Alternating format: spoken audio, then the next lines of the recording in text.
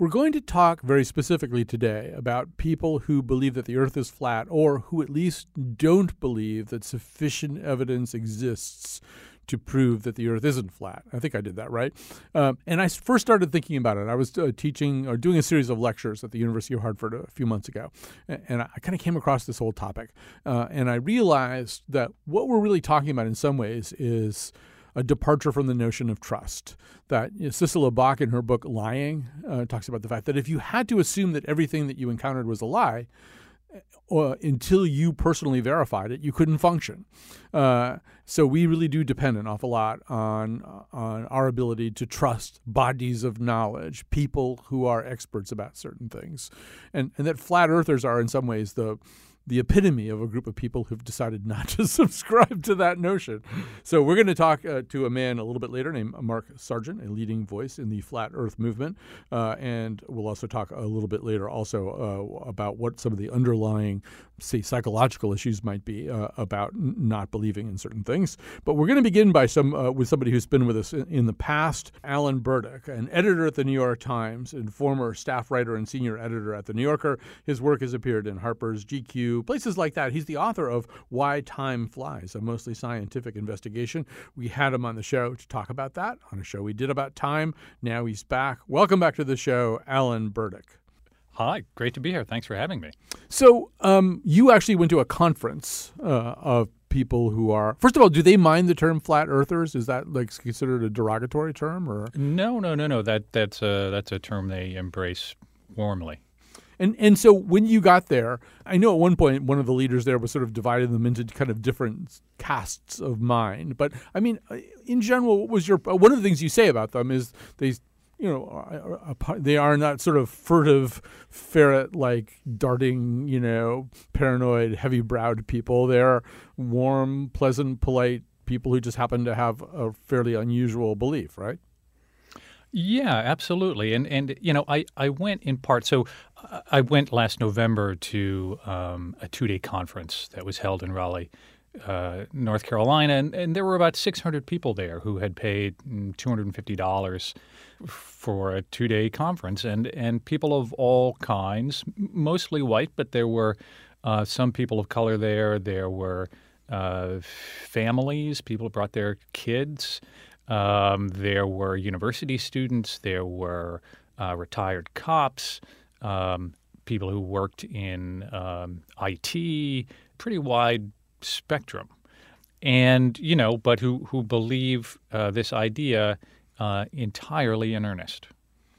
We should say that this idea grabbed a little bit more kind of, above the horizon traction recently because two fairly prominent basketball players started talking about it. Kyrie Irving and Shaquille O'Neal, independently, I think, of one another, have talked about the Earth being flat. Let's hear a little bit about what that sounds like. The fact that it's a social phenomenon that Kyrie thinks the world is flat is hilarious to me. I'm going to believe what I believe, and then, whether I think the world is flat or whether I think the world is round, believe what I believe. What did you make of the Kyrie stuff? It's true. What? The Earth is flat. Shaq, what are you talking about? The Earth is flat. That's the dumbest thing you've ever said. That's a high bar to get over. I do not go up and down in a 360-degree angle and all that stuff about gravity. So you mean to tell me that China is under us? China is under us. If you keep they are under us. That's what they tell you when you're a kid? The world is flat. If you dug straight through your backyard, you could get to China.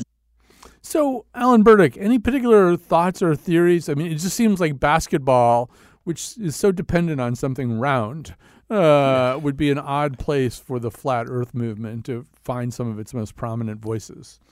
Well, it should be said in Shaq's defense that I think he was just trolling them. Mm-hmm. I don't think he actually believes that. And Kyrie, I think, has recently renounced his belief in flat Earth. But regardless, the idea of a flat Earth has been around really at least since the mid-1800s. But now it's really been given new life through YouTube. And in many senses, it's just another one of those conspiracies that people who spend a lot of time on YouTube come to believe. And the folks I talked to at the conference really felt like the flat Earth was essentially the mother of all conspiracies. You know, they've embraced all the other ones, Pizzagate, the fake moon landing, George Soros, everything. And you know, once you click on kind of one conspiracy video, the way the YouTube algorithm is set up, it just feeds you more of the same. And as you kind of keep falling down that very dark hole, sooner or later, what shows up in your sidebar are videos about the flat Earth and purporting to, you know, argue the veracity of a flat Earth. Yeah, one of the passages in your article that kind of really made my hair stand up a little bit was you're describing this guy, Daryl Marble, who's one of the flat earthers who spoke at the conference, and he talks about exactly the process you just described, Alan. This is for 2 years, Marble and his girlfriend drank in YouTube.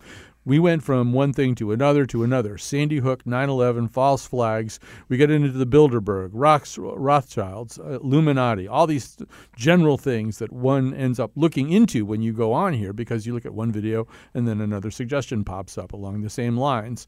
And then, yeah, eventually you kind of come to this ultimate place, which is that the Earth is flat. So that's... To me, though, I would say that there's two cognitive shifts that are contained in there. And the first one is we don't know everything, right? There might be things that we don't know. And that's like when you talk to I've talked to a lot of these kinds of people too. When you talk to anti-vaxxers, that's typically what they'll say, right? We don't know everything. There might be some things that we don't know. I don't know if you want to expand on that. Well, you know, what struck me is in order to believe that the Earth is flat, you have to do so much work to disbelieve really everything. You know, any picture, photograph you think you've seen of a round Earth has been photoshopped, allegedly. You know, you can't really believe in gravity. It's not easy. So there's this kind of confluence of, you know, one strand of kind of conspiratorial thinking, you know, where you just actively disbelieve anything that you can't see directly in front of you. You know, I've never been to Jupiter, so who's to say that it's round, you know, and millions of miles away. And there's a strand of kind of anti-science, anti-authoritarian, you know, not just like we don't believe in evolution, we don't believe in dinosaurs, but we want to do our own research. You know, we want to do these experiments ourselves, and you know, why should scientists be allowed to have the authority when we can demonstrate, you know, what we believe to ourselves, and what that really gives you, as you mentioned at the top of the show, is a kind of empiricism that is so extreme that it can't tell you anything about the world beyond what is immediately in front of you. And, you know, I was very struck. One guy there said to me, you know, look, I know this is a crazy idea that the Earth is flat, but if it was so crazy, how come I'm able to persuade people that it's true? And that was his logic. You know, if I believe it, it must be true. The other thing about this, I think, is that one of the ways in which YouTube has kind of helped explode this is that there are people who are really, really good at doing that kind of explaining, that kind of persuasive explaining, and then bringing to bear on it some modern production values. I mean, Mark Sargent, who's going to be on in a little while on this show, you mentioned him in the article as somebody who's makes YouTube videos that are kind of, they don't look like the work of some crank locked down in his basement. Yeah, and here's where I began to get a little bit suspicious. I mean, you know, I was in the audience of 600 people who, you know, genuinely believe this stuff.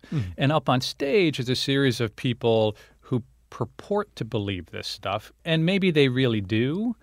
But, you know, at this point, there's decent YouTube money to be made by saying anything, right?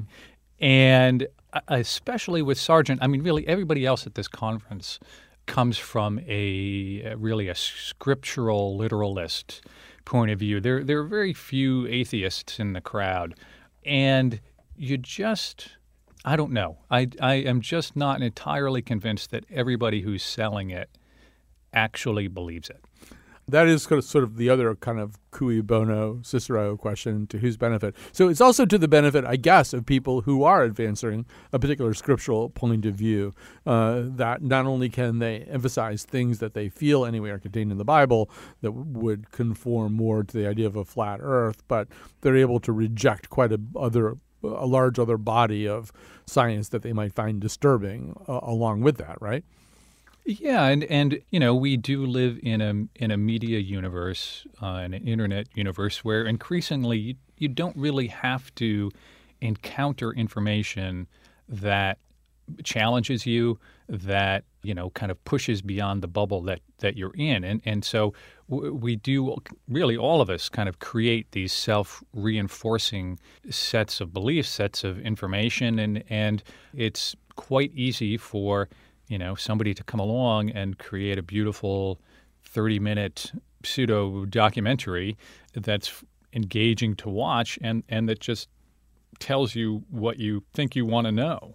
But I also wonder, Alan, whether there's just something in our wiring, that draws us back to this all the time. I mean, for example, you write about a very influential book from 1865, Samuel Rowbotham's Zetetic Astronomy, which makes a case for the flat Earth. Then he's not entirely alone. I mean, you cite some other works that have popped up over the decades. I don't know if you want to say anything about Rowbotham in particular, but there's maybe a market for this just because it doesn't really feel like we are walking on a basketball. It feels like we're walking on a basketball court. Yeah, I mean, it does. The reasoning for a flat Earth appeals to extreme common sense. Like, well, water. How could water curve, right? Who's to say that those images of Earth from afar are actually true? I haven't seen Earth from afar, so how do I actually know? And you do at some point have to trust that what people are telling you is true, right? And it's kind of a choice of who you're going to trust. Are you going to trust NASA? Or are you going to trust the guy at the Flat Earth Conference who's watched a lot of videos? I mean, at some point, when I went to this conference, I didn't really bother challenging anybody on the facts because it just gets so recursive that there was really no point. But I did repeatedly try to get people to tell me how they thought. I mean, if every single NASA photo you've ever seen has been Photoshopped, then there must be thousands of people out there who know the truth, right? How do you keep this a secret? Right? It's not a small conspiracy. This is a vast, vast conspiracy. But we can't really get anybody from the inside to tell us, how NASA is actually faking everything. And the word that kept coming back to me from these folks was compartmentalization. You compartmentalize your knowledge. You don't know what the guy at the next desk is working on. It's deeply distrustful. It's so distrustful of anything that that you can't really believe anything but what you've seen yourself. I'll ask Mark Sargent about this too, but maybe you got some insight from the conference. So let's reverse it and do the mental exercise. So imagine that the Earth is in fact flat. What would be the incentive for the government and science and other participants to circulate the falsehood that it's round? Who would gain any particular advantage out of saying that the Earth was round if, in fact, everybody really secretly knew it was flat? Atheists, Luciferians, Satanists. That was the response that I got when I asked people. So, again, this is a crowd that is deeply religious and they take portions of the Bible quite literally. And this fits together as a conspiracy for them if you are of the feeling that, all of these agencies, all these government agencies would conspire to hide the truth of a flat Earth, the flat Earth being an Earth that was made specially for us by God. And if word gets out that's actually the case, if NASA lets it slip that they actually know that the Earth is flat, well, one, they'll jeopardize their billions and billions of dollars in budgets. But then they'll be letting on to the truth of God, and heaven knows science can't possibly allow that to happen. If you had decided that you would engage somebody at a Flat Earth conference in some kind of dialogue in which you sort of argued the other side, is there the kind of physically observable proof available to you that would be possibly meaningful to one of them? Not really. No. I mean, you can quickly get to, well, for instance, science tells us that the sun is 93 million miles away, and it's 1 million times the size of Earth. But in the flat Earth model, the kind of main one, the Earth is flat as a pancake and round, and it has a dome over it. And the sun is maybe several hundred miles away and only 30 miles wide. And then you begin to ask, well, so if the Earth is flat, how does the sun set, right? Mm-hmm. Where does it go? And and what's keeping it up there? And the answer often is some version of, well, we don't know. Mm-hmm. You round earthers, you've been around for thousands of years, so you've had a lot of time to come up with answers. We flat earthers are pretty new here, and we're still, we admit there's a lot we don't know. That's why we're scientists, because we're willing to accept the unknown. And we don't know yet.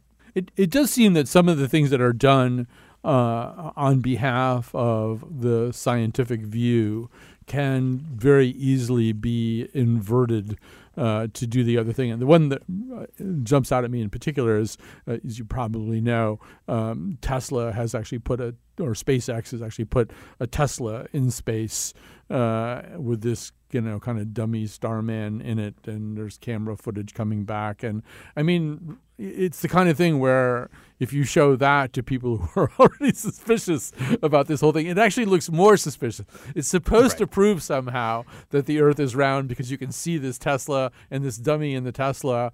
But I mean, I can't imagine what anybody thought that was going to do other than excite exactly the opposite set of suspicions, right? Yeah. And cinema and movies have gotten so realistic that it certainly seems like one could make anything seem true. Well, Alan Burdick, it's been great to talk to you as a way of setting all this up, and we'll be talking to somebody that you have interviewed in the past, Mark Sargent. He's coming up right here on our show. But Alan Burdick, editor at the New York Times, former staff writer, senior editor at the New Yorker, also the author of Why Time Flies, a mostly scientific investigation. We'll take a little break right now. When we come back, we'll talk to Mark Sargent, one of the people who does, in fact, assert that the Earth is flat.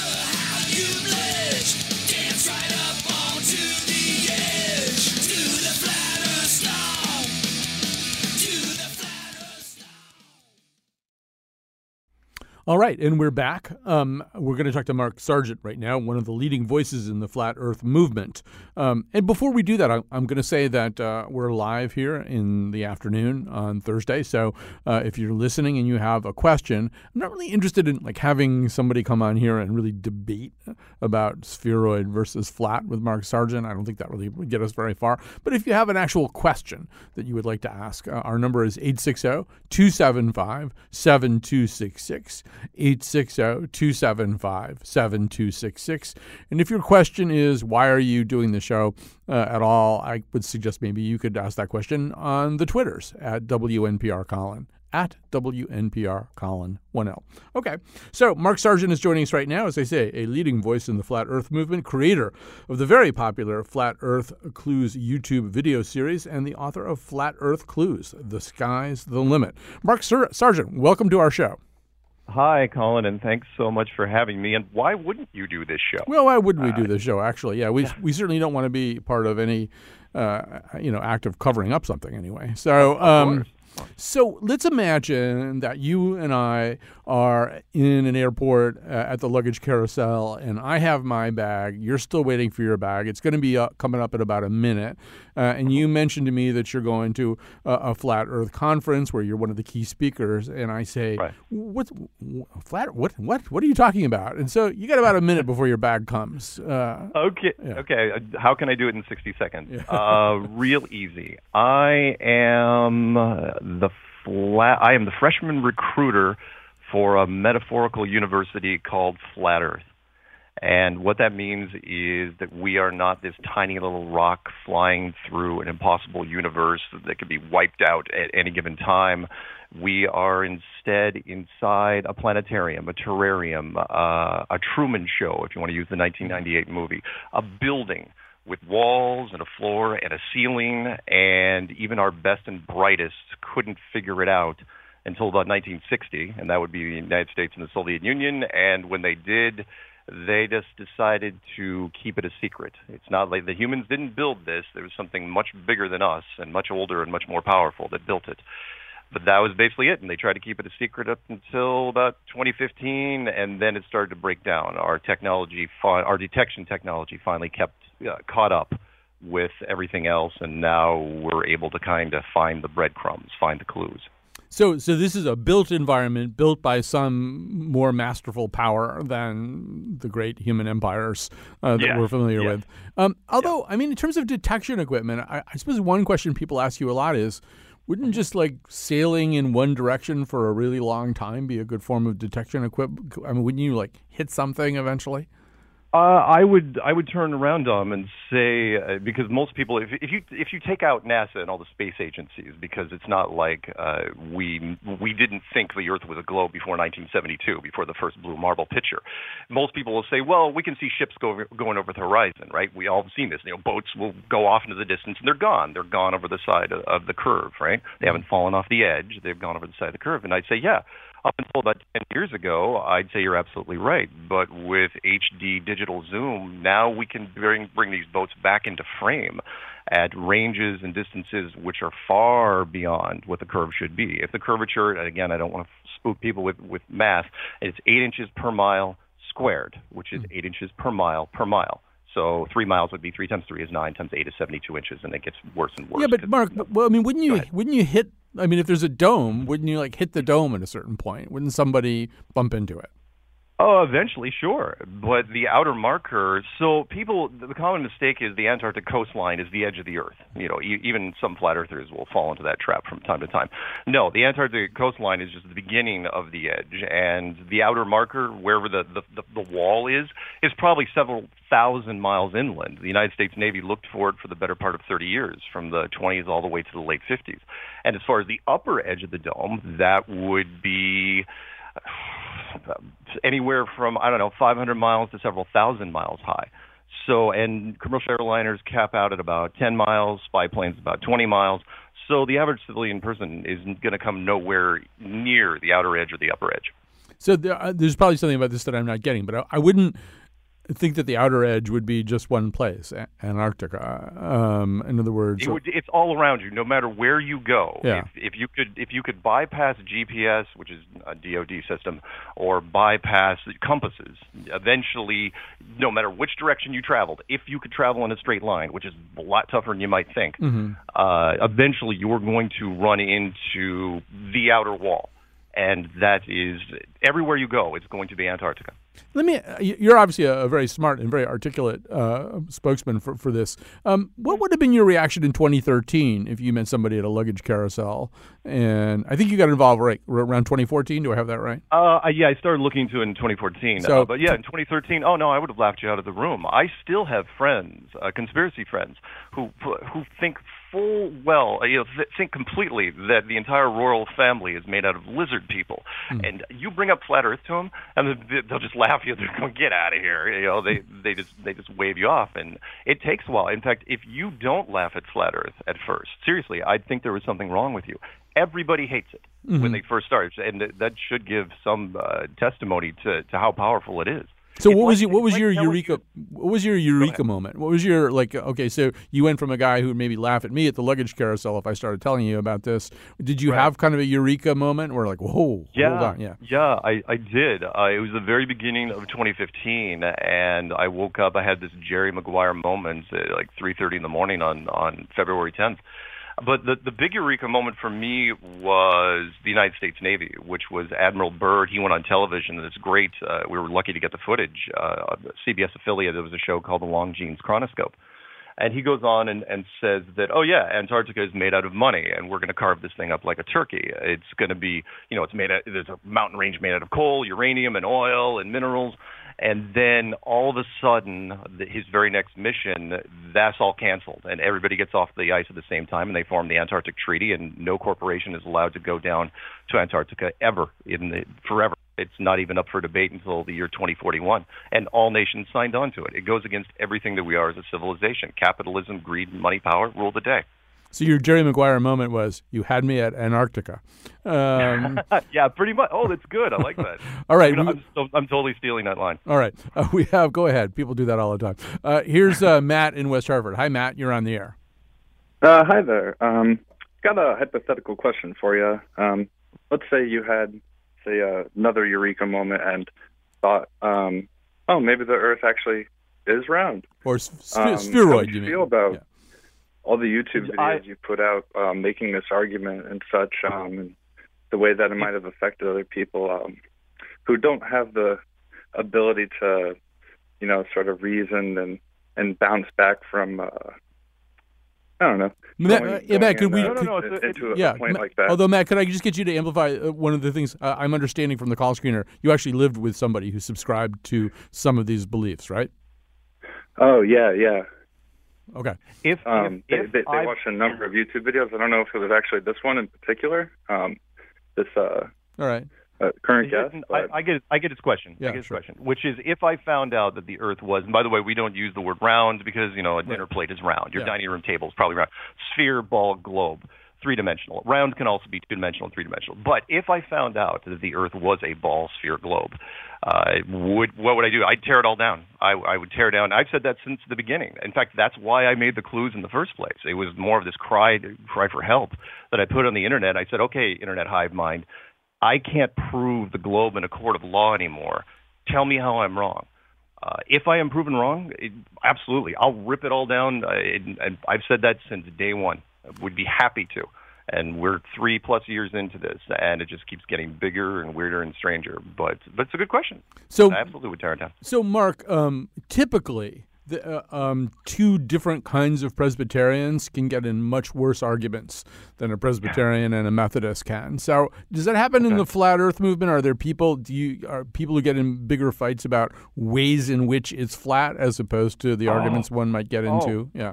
Yeah, absolutely. In fact, I used the Monty Python Life of Brian as a reference point in that regards, which is everyone remembers the Life of Brian when Brian dropped his shoe and people are looking at the meaning of the shoe, and it's so brilliantly written how it's like you can see the forming of all these different religions just based off of the dropping of the shoe. Mm-hmm. Flat Earth creates so much enthusiasm in people. Definitely some infighting. Like 70% of the flat Earth community, and it's a rough round number, believe in a domed structure like the Truman Show, and then but 30% of them believe that there is no dome. It's flat, but it's this infinite plane. And then you have a whole bunch of different flavors in between that. It's like the Scottish Highlands with all these different flags. The only thing we can agree on is at the end of the day, the enemy on the other side of the field is the globe. So, it's interesting. I go back to even what Matt was asking you about. And for me, as I look at certain kinds of beliefs that don't conform with my beliefs, I can sort of see maybe the harm in them or why people would live differently as a result. In other words, if you don't believe that vaccines are efficacious, you think they might even be dangerous, you don't get vaccinated, maybe measles comes back, whatever. I mean, that's the kind of thing I'm talking about. But I don't even know, do you live different? I mean, obviously, this is a little bit your career these days. But, I mean, other than that, let's say you weren't. Let's say you were just one of the Mark Sargent fans out there who watch your videos and agree with you. Do you live any differently as a result of thinking that this is not a spheroid? Yeah. 1 out of every 10 people that email me or call me or whatever, they will ask that. It's like, what does it matter? What does it matter whether the Earth is flat or round? I'm still going to go to my crappy job in the morning, and my wife doesn't listen to me, and my kids are terrible, and all this other stuff. My life's not going to change. And I say, well, that's only because you haven't really gotten into it yet. It doesn't matter until you believe it. It's kind of like having somebody tell you were adopted. You're not, you're going to go through that denial thing for, when you're like 30 and somebody tells you you're adopted. You're going to go in denial, and then all of a sudden, if they have enough stuff on you, you start revisiting everything from your childhood, all these different memories. When you get into flat Earth, the biggest thing is mostly spirituality, which is, do you still, if there is a higher power, if this place was built, and that's really what flat Earth screams out, is this was built. That means there is some sort of creator. I'm not arrogant enough to say which God it is. But if that is the case, then you've got some sort of parental figure looking over the top of their newspaper at you. Do you still do the same things you do now? Do you still do malicious things against people? Do you still go to war, hate crimes, sex crimes, that sort of thing? I don't. I'll never do a malicious thing to anyone else ever again. So, although, let's just stay with this for a moment, because, there are some other possibilities. One of them might be that we're living in a structure built by some other civilization that lives somewhere else in the universe. Sure. There's even a whole school of philosophy. I think it's Nick Ostrom is the leader of this whole philosophy that it would be difficult to know if you were living in a hologramic environment. In other words, if we were basically in the Star Trek hologram deck, would we even necessarily know it? So it isn't necessarily gods and angels, is it? It could be no, but then you're kind of splitting hairs, which is one man's advanced civilization is another man's deity. So it's like, either way, there's a bunch of different quotes I could use. But if a giant golden spaceship, let's say, landed somewhere near Boston, and some wonderfully beautiful blue aliens came out, there would be a lot of people that would worship them as deities, and other people that would say, "Oh, they do look like Avatar." Mm-hmm. So you get this weird mix. But either way, it kind of has the same effect. So let's talk about the dome idea a little bit. We have a call coming in from Matt in Avon, but maybe I can just sort of summarize his question. Apparently, everybody who calls up today is going to be named Matt. But his question is like, how would you establish the existence of the dome? What makes you think there's a dome as opposed to these other people you talked about who just think it's an infinite plane with a sky and whatever? Sure. The two reasons. One is that a dome would establish a pressurized system, meaning that pressure, like air pressure that we're in now, right? Pressure cannot exist without some sort of container. I don't care if it's a basketball or volleyball or soccer ball or a can of hairspray or spray paint. Pressure needs a container, and yet the Earth is one of the only two objects I've ever seen that doesn't apply to. Meaning, you've got, they say, well, gravity's holding all the air pressure down. Okay, where is the bleeding edge between our atmosphere and the endless expanse of the vacuum of space? I've talked to several vacuum engineers, and they say there is no way. The power of the vacuum is no joke.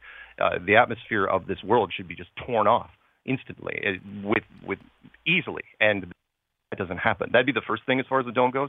And then a circumstantial thing would be why the United States and the Soviet Union were firing atomic weapons straight up for 4 years, from the late 1950s until the early 1960s, firing nothing. That's all the program they did, Operation Fishbowl, and that was the American program. The Russians don't name theirs as creatively as ours.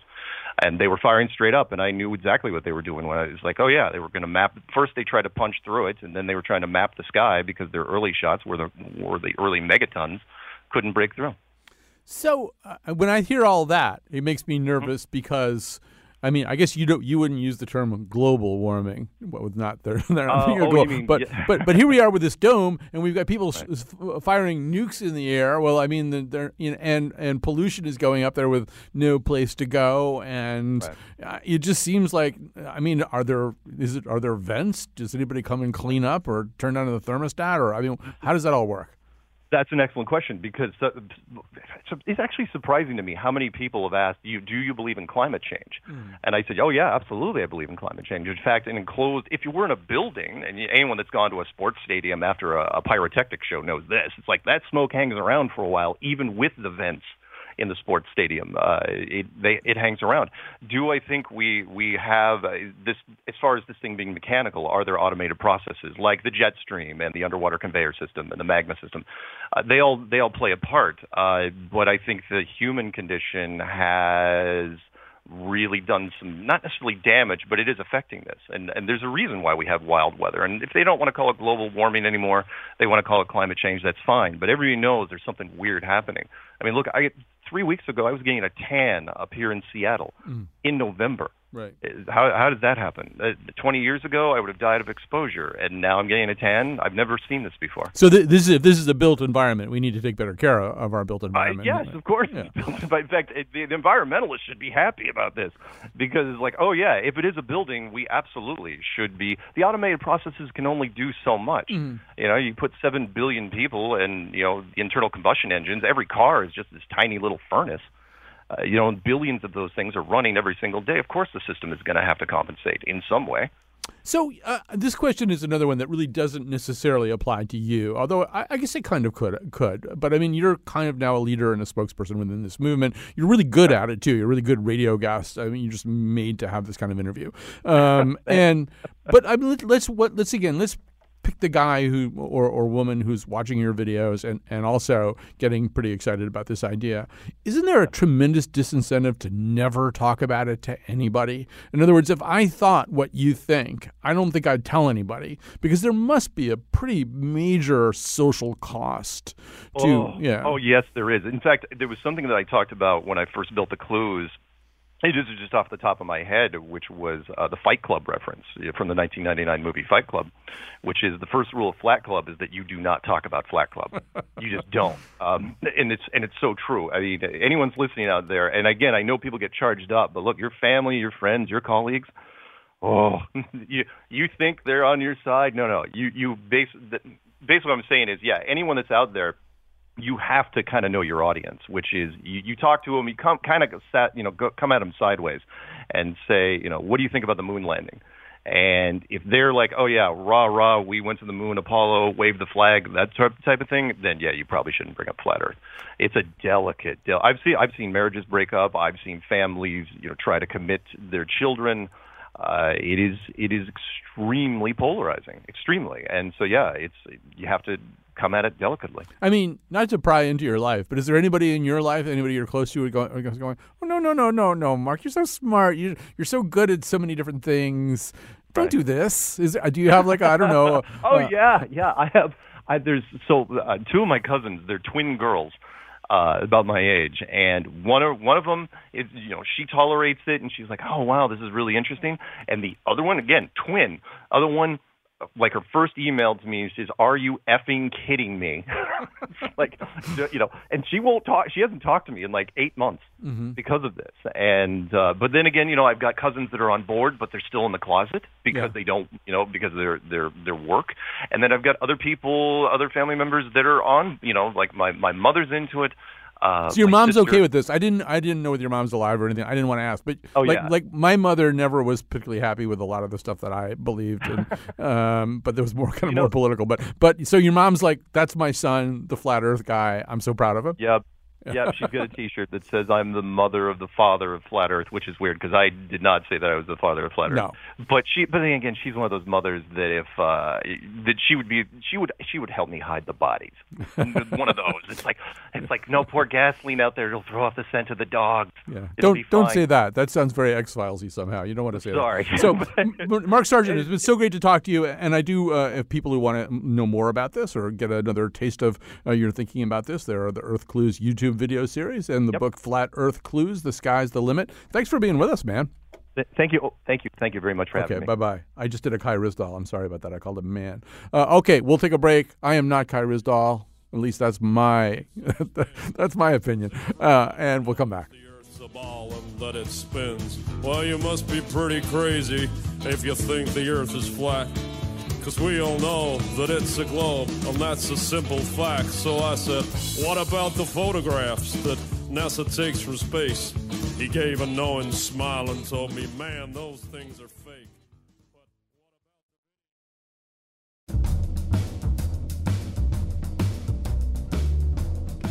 I just figured out daylight savings time. They need us to sleep an extra hour so they can clean the dome. Today's show is produced by Josh Nalea, or someone claiming to be Josh Nalea, and me, Kyone Wolf. You can believe everything I say. Amanda Fish keeps swimming out to this place where she bumps into plexiglass, and the part of Bill Curry was played by Shaq. On tomorrow's show, the nose boxes with Creed 2 and the Bertolucci butter problems.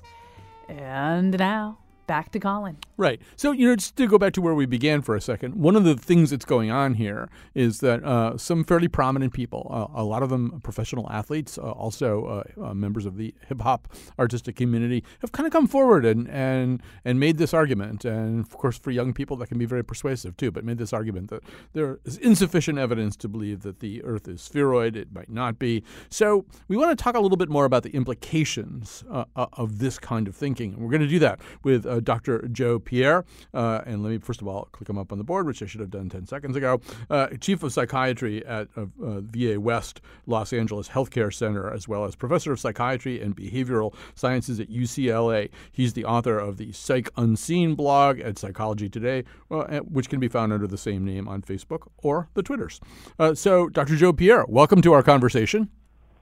Thanks for having me. It's a great topic. I think people are very interested in why people believe weird things. That's one of the reasons I went into psychiatry. Yeah. So there's actually just fortuitously at Salon.com today a piece by a guy named Chris Impey, who's a scientist, I think, at the University of Arizona, talking about the same thing. He started researching the web, and he wasn't surprised to find hundreds of millions of web pages about ghosts and auras, but he was pretty surprised to find tens of millions of pages about things like levitation and the flatness of the Earth.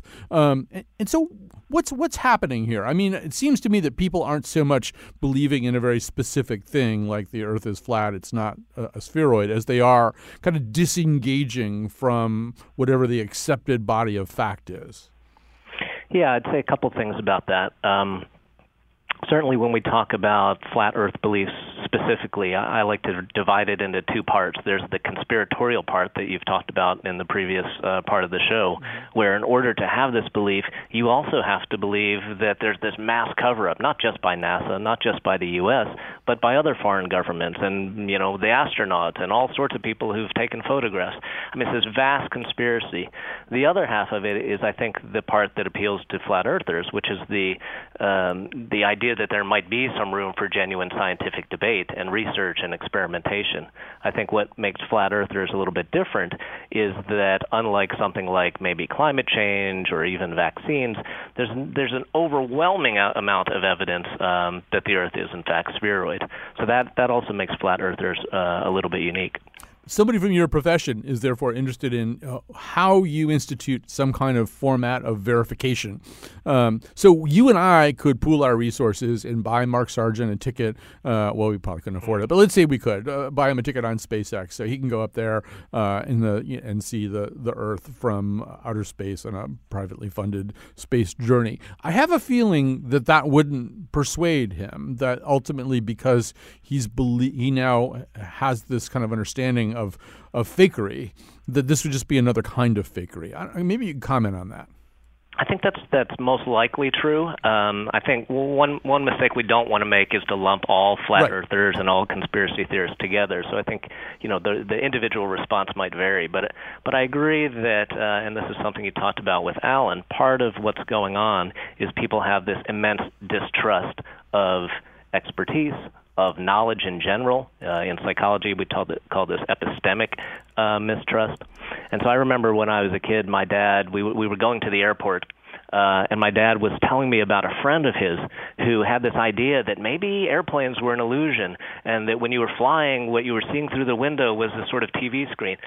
And so I think you're right. Part of me would love it if Elon Musk took Mark Sargent up in SpaceX to see that the Earth is a sphere. But one would then wonder whether or not the conspiratorial part would kick in and he'd say, well, maybe that was manipulated as well. And I think for sure there's evidence from studying people who have conspiracy theories that indeed they do think that way.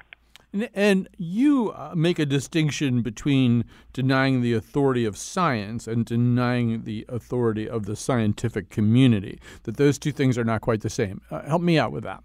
Well, I think that's also perhaps somewhat unique to flat earthers because, as you can see, a lot of them are seemingly genuinely interested in scientific inquiry, in performing experiments, and verifying.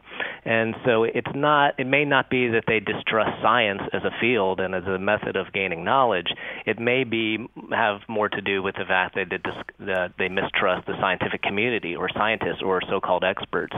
And I think we see evidence of that when you're talking about some of the NBA stars who made the news a year or so ago talking about this. It seemed to me that they weren't clearly espousing a belief in flat Earth so much as that they were saying, look, I don't trust the so-called lies that have been told to me through the years. I question everything. And I think that's very much a part of the flat Earth movement.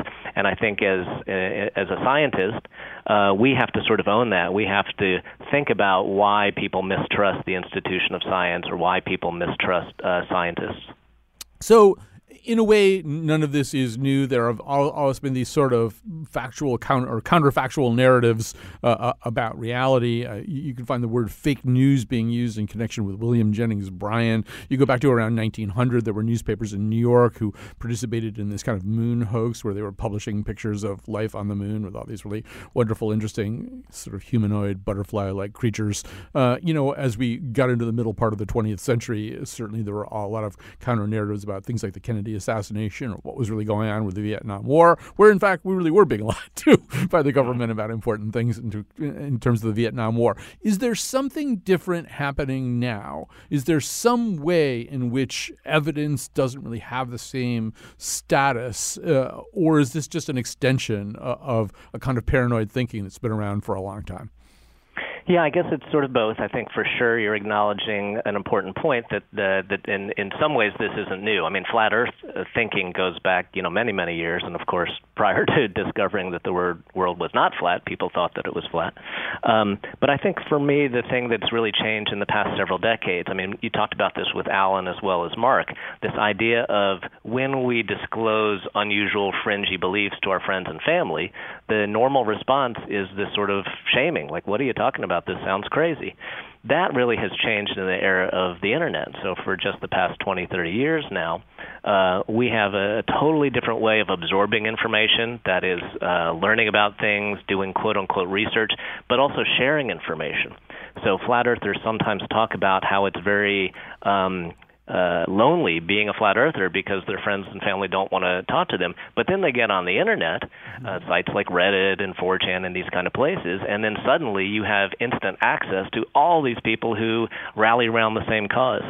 And I think it's very interesting that, Mark talked about in the Flat Earth movement, there is, in fact, this great diversity and actually debate about different aspects of Flat Earth beliefs. There was I was featured briefly in a recent documentary movie called Behind the Curve that goes into the Flat Earth movement and actually features Mark quite centrally. And one of the fascinating things to me that I learned from that movie is that a lot of flat earthers actually believe that Mark Sargent is a mole, a NASA mole, or a shill, and that he's sort of a fake of some sort. And that to me really highlighted, again, the diversity of what people believe within that movement, but also the sort of vast conspiratorial aspect of it. I think we've only got about a minute left. Let me make this quick. When you hang up, go read this Chris Impey article in Salon. But he, like a lot of scientists, thinks, well, if we just had this kind of vetting process where information would pop up on the web and there would be a color code that said whether it was backed by scientific evidence, blah, blah, blah, that would really help a lot. But there's this huge human factor that you're talking about, and that the scientists tend to think, well, if we just gave them the right facts, it would all work out just fine. I'm guessing you probably don't necessarily believe that. Yeah, I think there's some research that really shows that people's faith in or trust, it might be a better word, their trust in expertise doesn't just depend on the nature of the facts. It depends on how that information is delivered. Is there jargon? Is there not? Is there some seeming motivation?